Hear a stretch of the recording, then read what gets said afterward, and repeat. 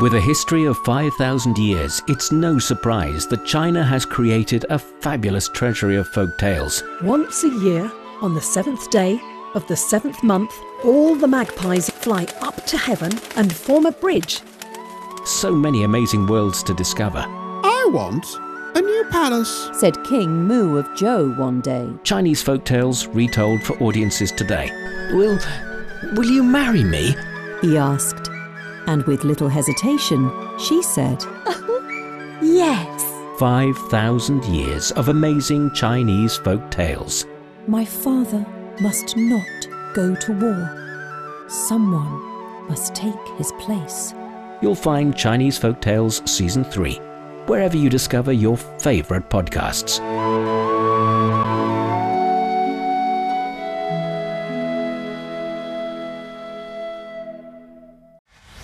Discussion keeps the world turning.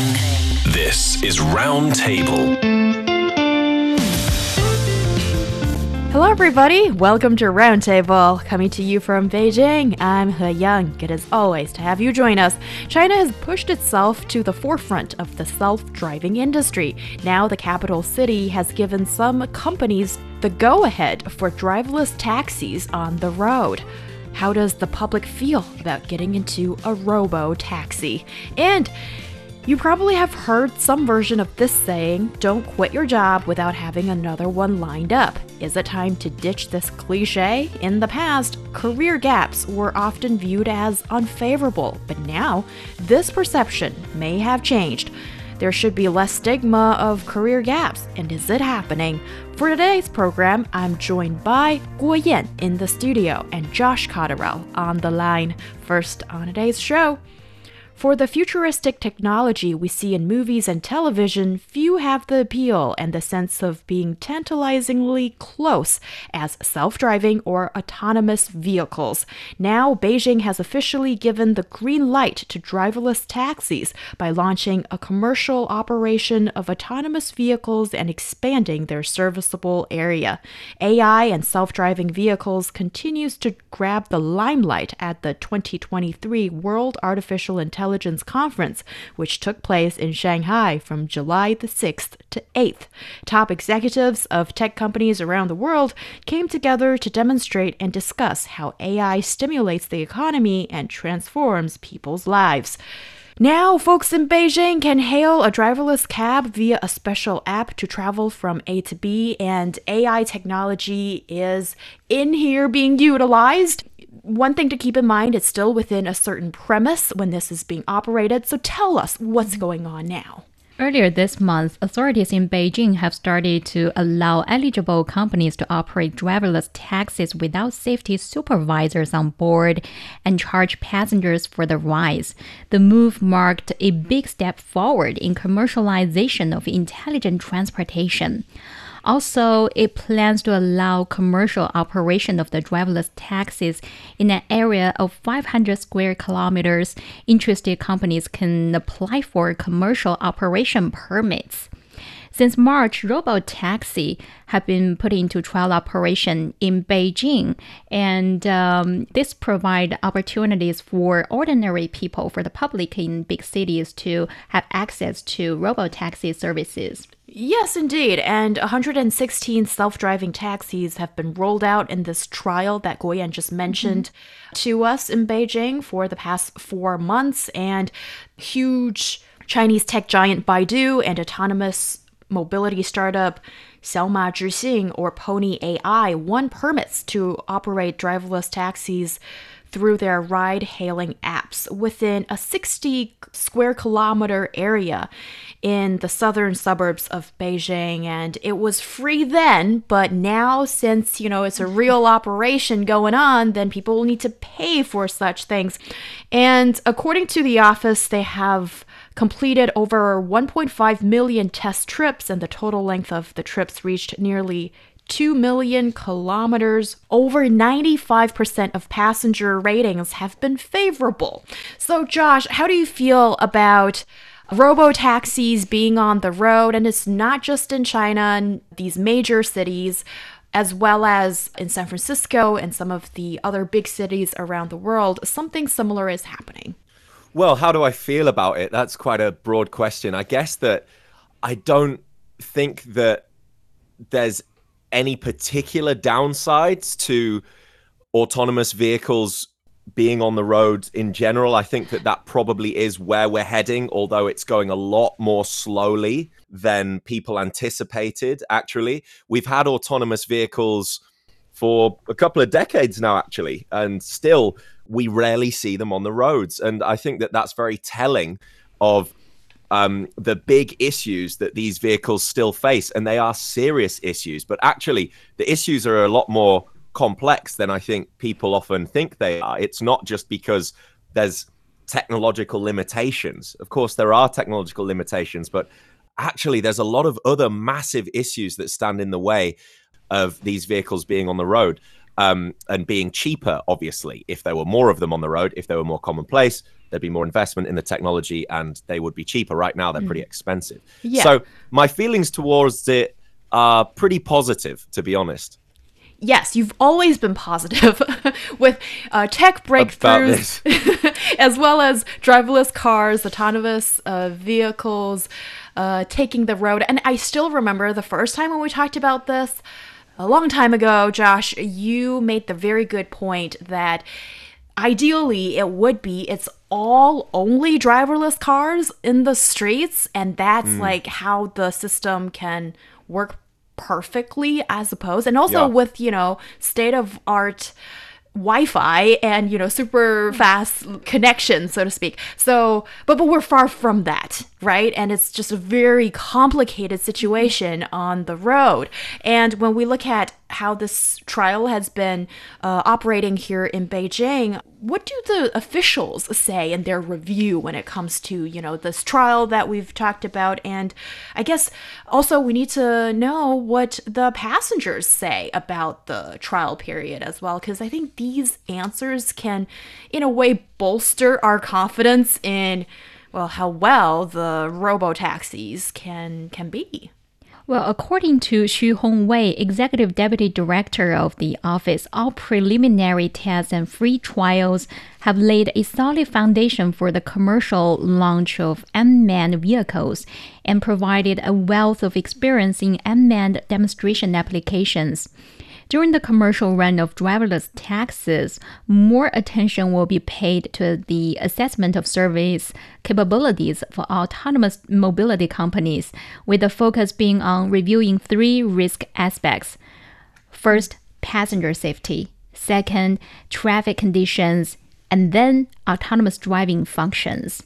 I think the safety of the passengers and the safety of the pedestrians and cyclists on the roads is the top concern for officials. Yeah, of course. Yeah, for anybody. And also if you drive or you happen to have taken a walk in the busy streets of Beijing, this is sometimes I feel too much to handle, even for a human being who's like super focused with eyes on the road. And when you let a machine do that, I think there are definitely some of these worries that rightfully so need to be assuaged before people want to be on board. And Guo Yan, you've actually been in one of these taxis when you're reporting on autonomous driving vehicles. So how was your experience? The autonomous driving or autonomous car sector is actually one of the emerging sectors here in China. And when I was writing stories and doing interviews on the topic of autonomous driving in April, I started to notice that this sector has shown huge potential for growth in the future.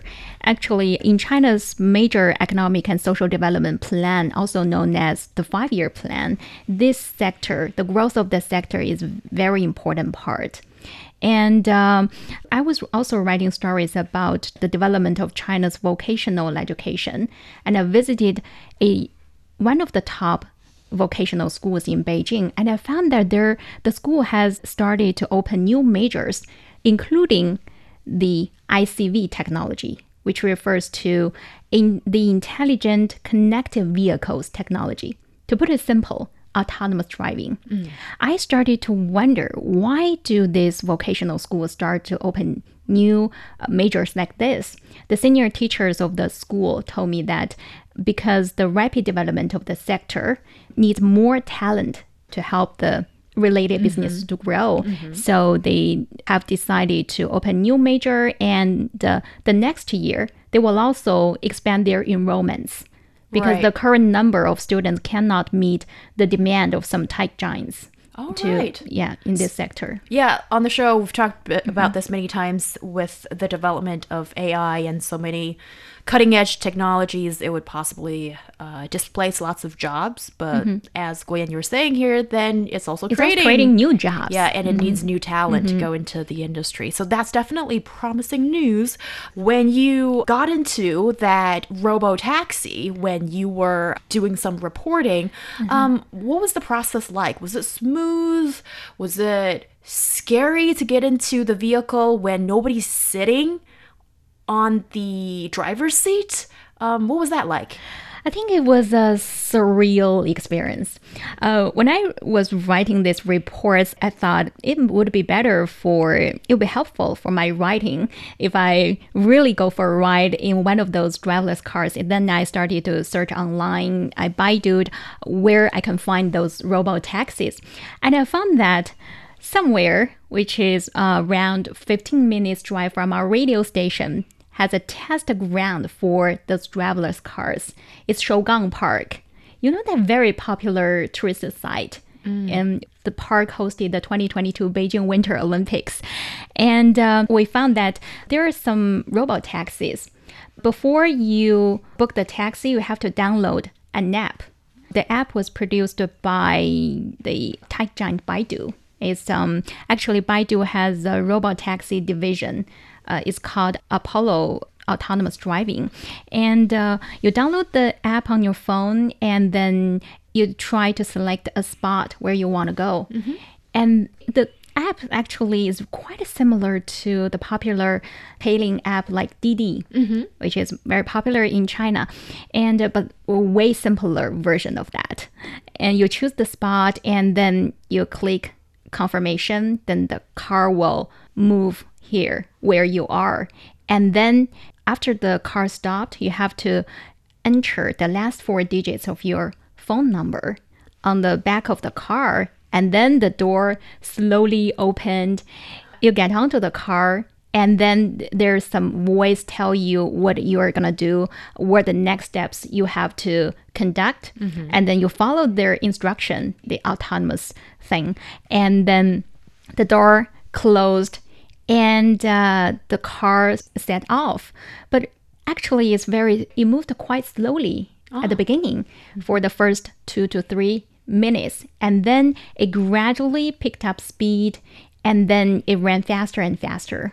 And why did I say it's a surreal experience? Is because there's nobody behind the wheel, actually. And there's a transparent plastic board that set. It's not plastic or a glass board. I'm not quite sure the material, whether it transparent board that the board separate the seat of the driver and the back seat of the passengers. I don't know why do they put a board there. Perhaps because they don't. They don't want you to interfere. Yeah, exactly. That's a good reason. Oh, so if there's an emergency, is there not anything you can do? Can you just only sit there? Can you like open the door of the car and get out? No, I don't think so. Wow, interesting. So what was the best part of the experience, and possibly the thing you feel, this could use some improvement? I can tell you a small thing that happened during our trip. When we were in the car, and it abruptly stopped in front of a crossroad where a group of students walking past the road. I think that's one of the best part about the autonomous driving. It can detect pedestrians immediately. Okay. And that's Yeah, because good to know. I know what I don't know whether you're a good driver. For some drivers, of course sometimes... I am. That wasn't an insult. And then I was thinking the development of autonomous driving might help drivers to overcome blind spot and sometimes or fatigue driving. I think that you bring up a really good point, which is actually one of the massive obstacles that stands in the way of fully automated vehicles populating our streets, and that is public trust and acceptance. I think that to achieve widespread adoption, these vehicles, they really need to gain our trust and acceptance, right? And that's actually really difficult because of the safety issue, right? And there've been a few high-profile incidents involving autonomous vehicle accidents, and it only takes a couple of them for people to get really scared, even though ultimately I think most experts would agree that autonomous vehicles in the long run would be way safer and there'd be way less accidents on the road if there were more autonomous vehicles, because the human error would be, to a greater degree, much removed, right? But still, that trust and that inability, as you say, to leave the vehicle, or if there is a quote-unquote emergency, not be able to do anything, not be able to step in. I think it's going to take quite a long time for the public's mindset to change.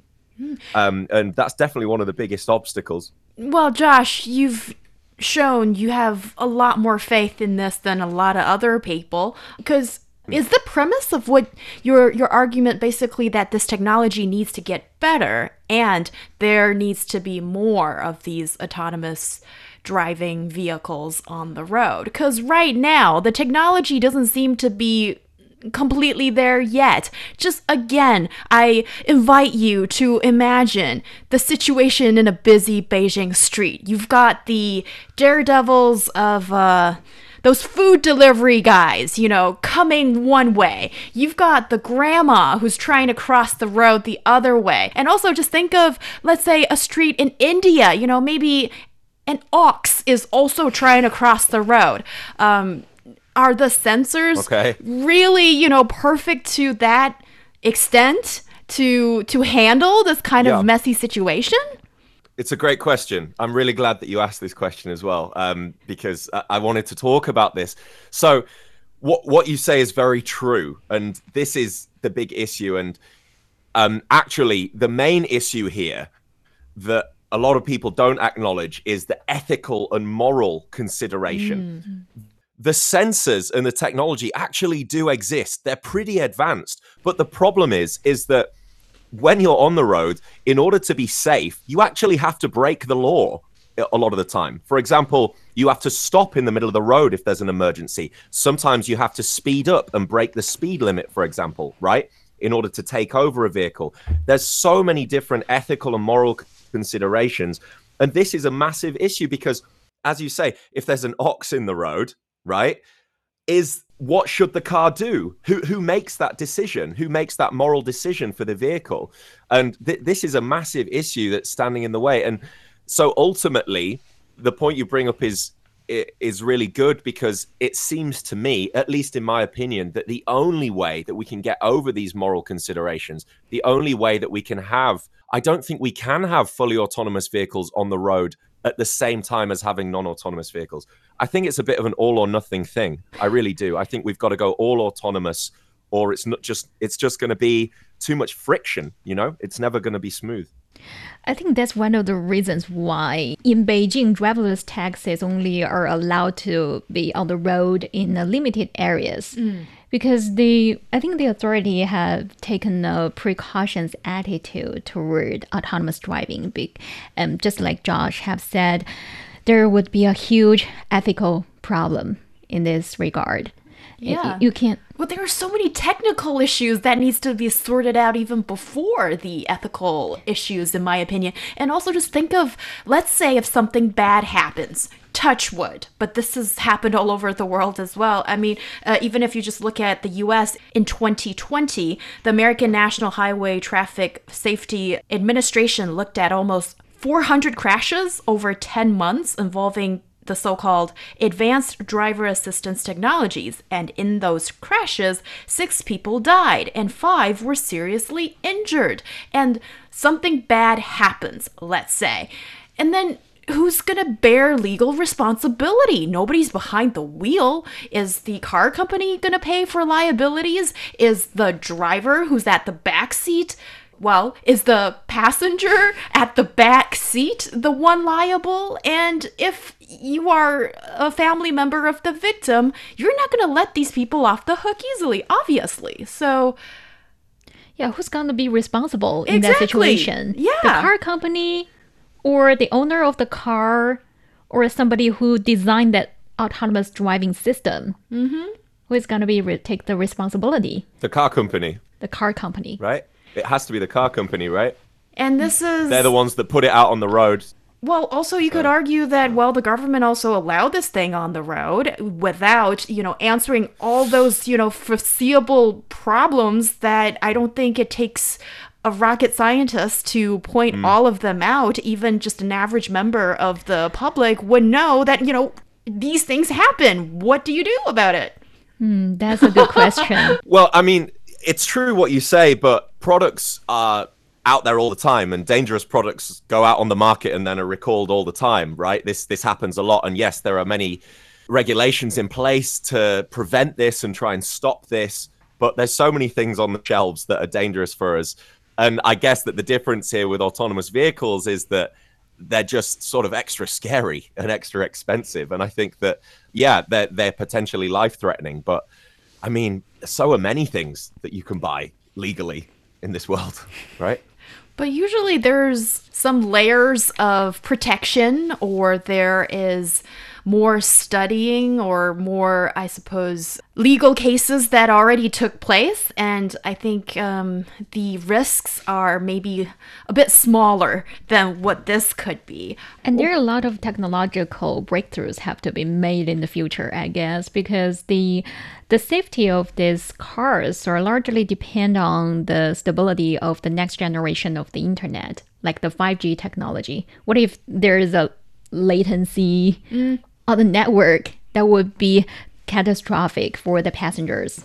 That made me think of something a bit smaller, but I think it's possibly touching a sensitive nerve of some users. That is, can you imagine the amount of data that needs to be collected for this autonomous driving vehicle to work? And also some people are saying that you need to give instructions, and what's being touted in the future is that maybe this car can, which is also a moving computer, can come up with the best routes, the tailor-made stops for you or whatnot anyhow. So it might even need to look at your text messages or emails or a lot of things. It's just beyond just giving one order, and then this moving computer, which is also a car, would basically be tapping into your personal activity and so much data, and are you willing to give that up? And do you feel that possibly it's spying on you? And I mean, the argument goes into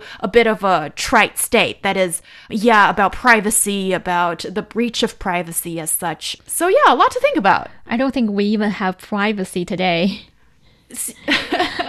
Well, some people, sort of just... In the era of big data and artificial intelligence, we all have to, concede part of our privacy. Or you just don't use it.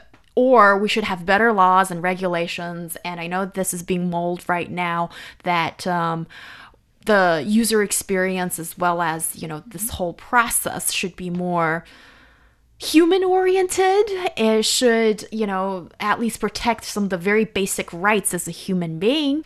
Josh, this one, I guess we'll go to you, this one, because Guo Yan just finished off what she wanted to say. So, yes, sure. When we turn back to Beijing, with these commercial robotaxi permits being given out right now, what do you think this might mean for the industry? Well, when you ask me that question, the way I think about your question is, how do I see the future of the roads and I guess taxi services in general? And honestly, I see roads and cities in general, infrastructure being completely different when this becomes more commonplace. I think that the days of being able to drive your own car around will one day be gone. I think that they will be only allowed on racetracks and designated areas. I think that we will look back at this time in 50 or 100 years, if we are still here, and think how insane it was that we were allowed to drive around in these massive death traps. So I think that the industry is going to be much safer and better and more efficient, to be honest.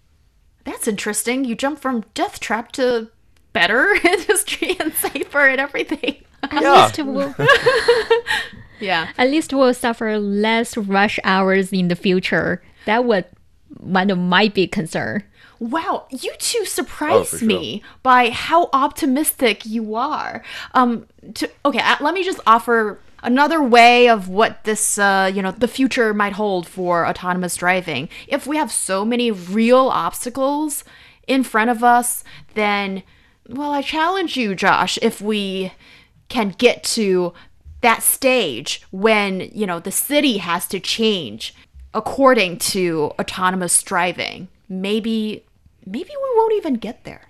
Maybe. You're listening to Roundtable. Coming up next, we discuss how to bust the stigma for career gaps. Deep Dive, a podcast of CGT Radio. We go beyond headlines with reporters from around the world. Search for Deep Dive on Apple Podcasts, Spotify, Google Podcasts, or wherever you listen. Take a deep dive into the news every week. Hear our conversations.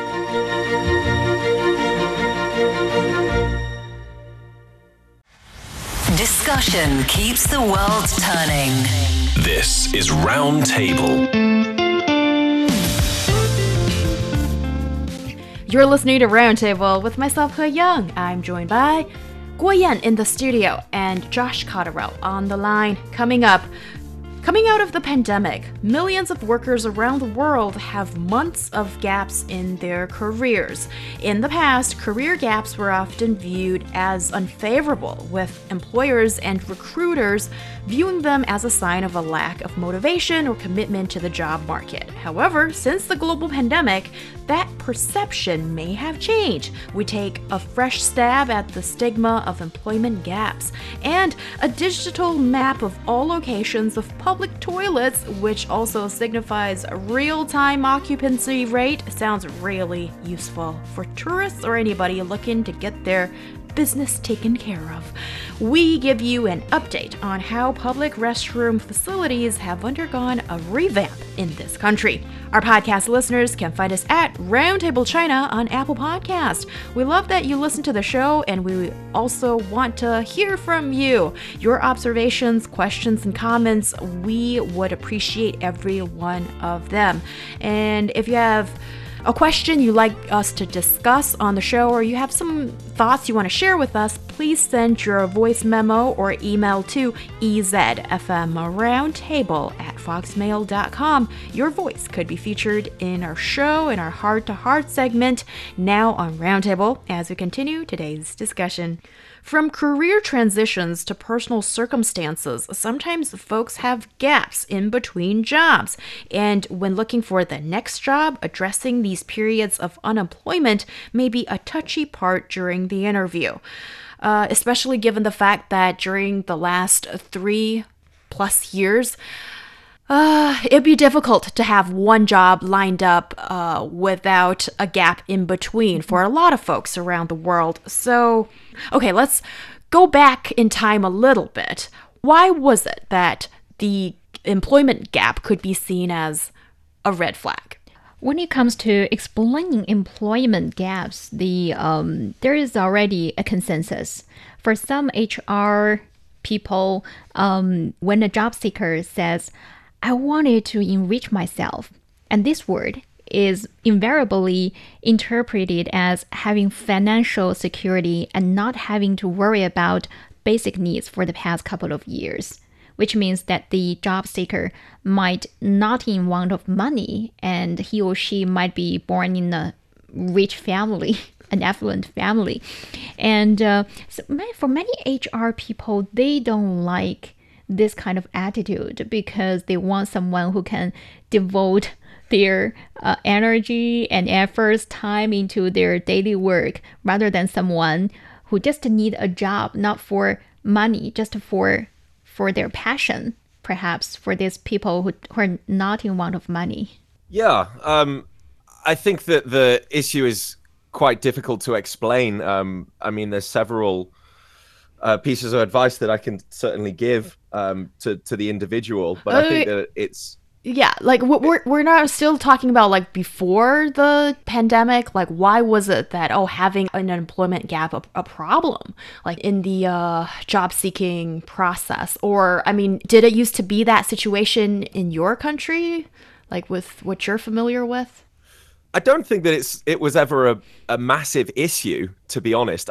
Definitely the pandemic normalized it for sure, so it's definitely become less of an issue, and I think that everybody that I know has either directly or indirectly through somebody close to them, a family member or a partner, been affected by an employment gap or being made redundant. So yeah, before I think it was pretty stigmatized, but I don't know, in my own country, people are pretty good at navigating this. I'm not sure if it's because I spent so much time in London where people just change jobs almost every year. It seems strange for people to have jobs for more than 1 year. So it's getting more and more normal to have employment gaps, actually. So people are getting increasingly good at explaining them. But definitely the stigma has been reduced because of the pandemic. Right. Sure. So when you are job hopping, then it's inevitable that sometimes you would get a couple of months of gaps in between, right? But if it goes beyond, let's say, a couple of months, and is it something that people feel, or was it something that people feel, I'll need to explain for those 6 months, for example, why I wasn't working? And also, Guo Yan mentioned something earlier about, might that insinuate that maybe you have a financial cushion to rely on, and therefore the future employer or the potential employer might see you as you might not be as hardworking or something like that? Don't you think that is a big presumption to assume? Yeah, it's a bit of a presumption. I guess that it depends how you market yourself, though. I mean, you could market yourself as somebody that doesn't need the work because you are so good at your job, you know? I guess it just depends how you present yourself. And yeah, if you go in there presenting yourself as like, well, I've got all of this money, I don't really need this job, I don't really need to work hard, then sure. But who would go into an interview like that? I don't know anybody that would do that, right? I certainly wouldn't.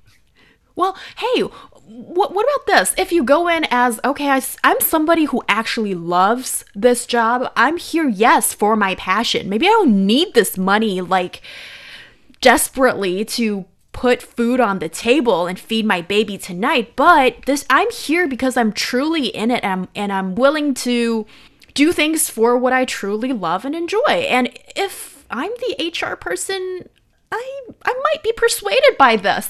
But for most companies, they need people who have some stable personality traits that can ensure that they can work for a long period in the company. Stability is one of their top concerns for HR people. So they would prefer somebody who's desperate for money. Not desperate, but need money. If you just, like you said, you tell the HR people, I'm passionate about this job, these HR people will question, what about when your passion just dwindled? What would happen? Will you leave this company? Well, okay. Well, there are, yeah, and many. I think companies won't help someone for their passion, but for their capability for doing this job. Well, what if you have both, you know? Well, there's just so many what ifs with this kind of presumption, I guess. So, are there situations when having these gaps in your CV of employment not really a big deal? It's like something that the HR would just not bat an eye about. I've never had a gap year in my life, but I know some friends who work in some tech giants in China. They are in charge of the human resources affairs of those companies, they don't like someone who has a gap period over half a year. That is almost a psychological level for those HR people. They might question where you were or what have you done during that half year. That is too long for them to not having a job. Yeah. Okay. Josh, then in that sense, how do you explain yourself then? Because I also feel that this is really just inhumane, Like, why does it that, okay, we need to live, we need to earn money or whatnot, but nowadays, people are talking about burnout. People are talking about, wanting to switch careers and not everybody has the financial agility or the courage to do it sometimes. But anyhow, if somebody does it and just explain, well, this is, just a tough world out there, I guess. You have to explain yourself. Like, what did you do for that 6+ months or whatnot? How do you present yourself in a way that is going to up the ante of getting that job? To be quite frank, I think, and this may differ from culture to culture, so you guys can tell me. Mm-hmm. And we've spoken about this a lot, actually, which is why we have Roundtable, right? We want to analyze and identify the differences here. But I would say, and this is by no means advice for anybody necessarily, but being frank, honest, and transparent, I think that is the best way to start. Certainly in my own culture in the UK, I think when you address anything, something like an employment gap is pretty normal. And I think it's really important to be honest, because why is honesty so important, especially with a potential new employer? Well, I think that it builds trust, and I think that it demonstrates integrity.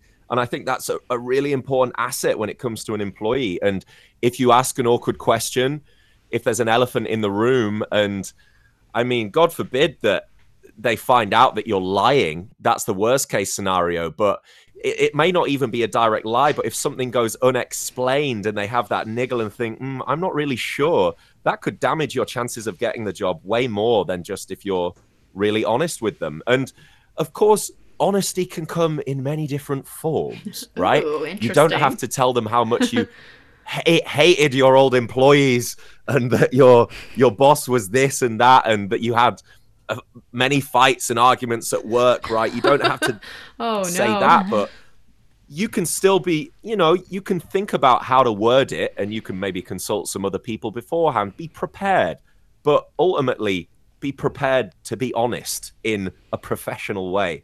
I think that's the starting point for me. Do you guys agree with me or not? I wonder if you do.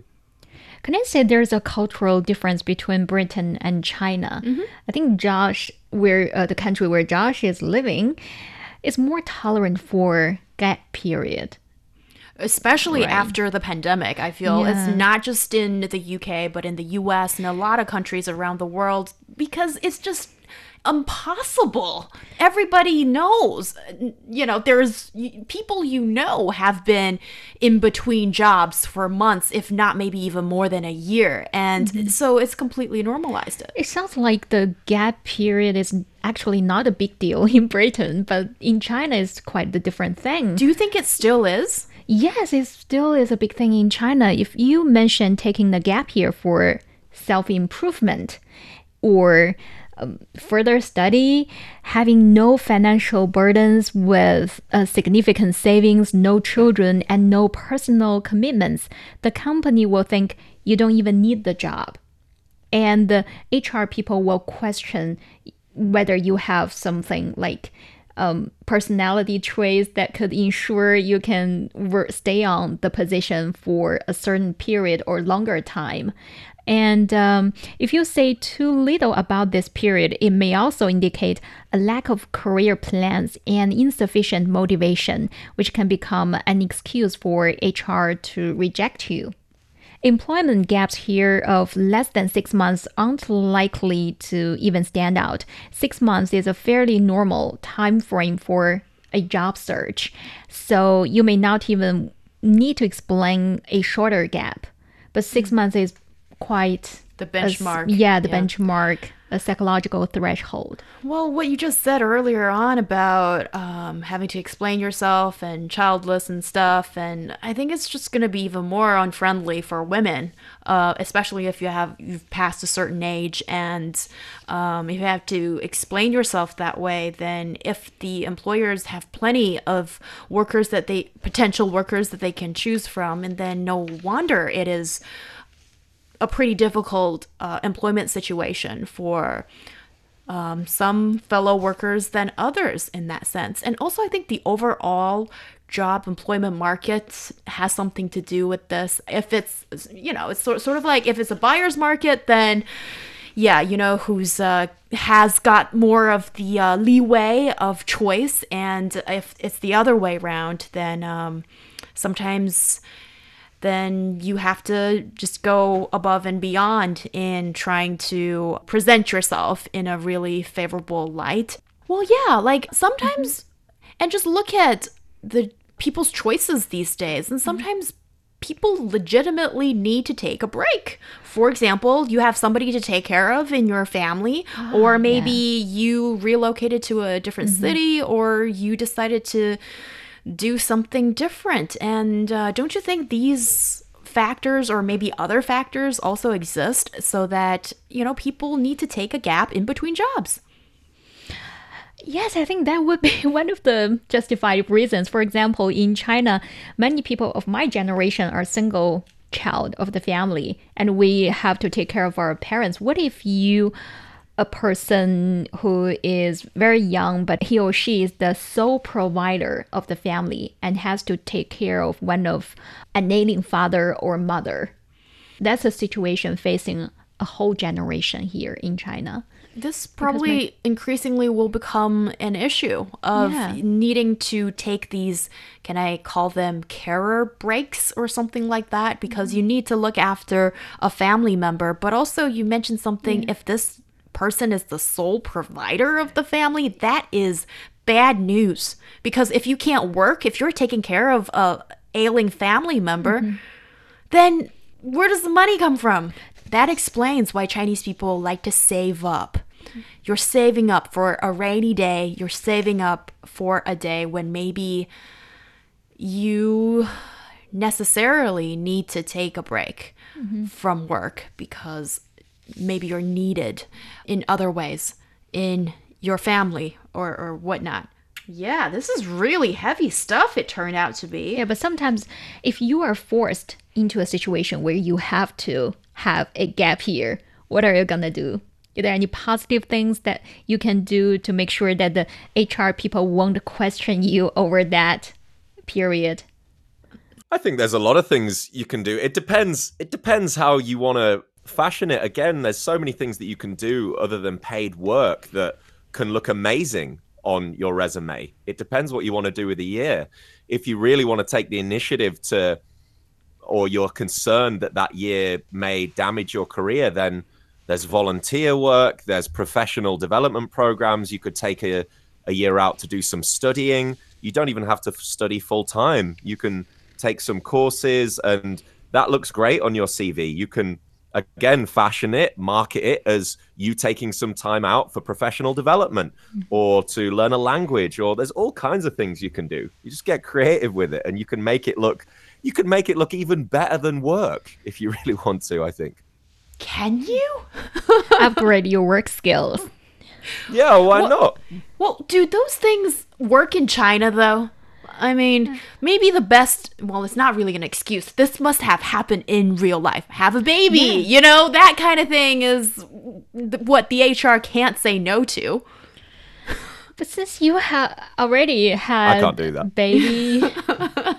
Paternal leave, you've already taken that. But I think in China, since we're allowed to have 2 or 3 babies, if you have had a baby in the HR circle, if the potential employees have already delivered babies, and the HR people would more likely to hire her. Well, I think we can also think about this from the employer's perspective.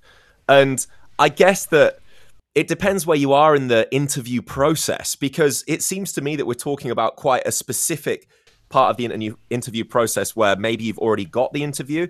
Of course, if you're sending out a resume and you're not getting any interviews and you fear that it may be because of the employment gap in your resume, then it might be time to address just the formatting of your resume. But we've got to remember that there's a reason that you've maybe got that interview at this point, and that's because the employer is genuinely interested in your value and they see that you have some sort of value here. You obviously think that you have some value to offer, and that's why you applied to that job, I presume. I hope so anyway.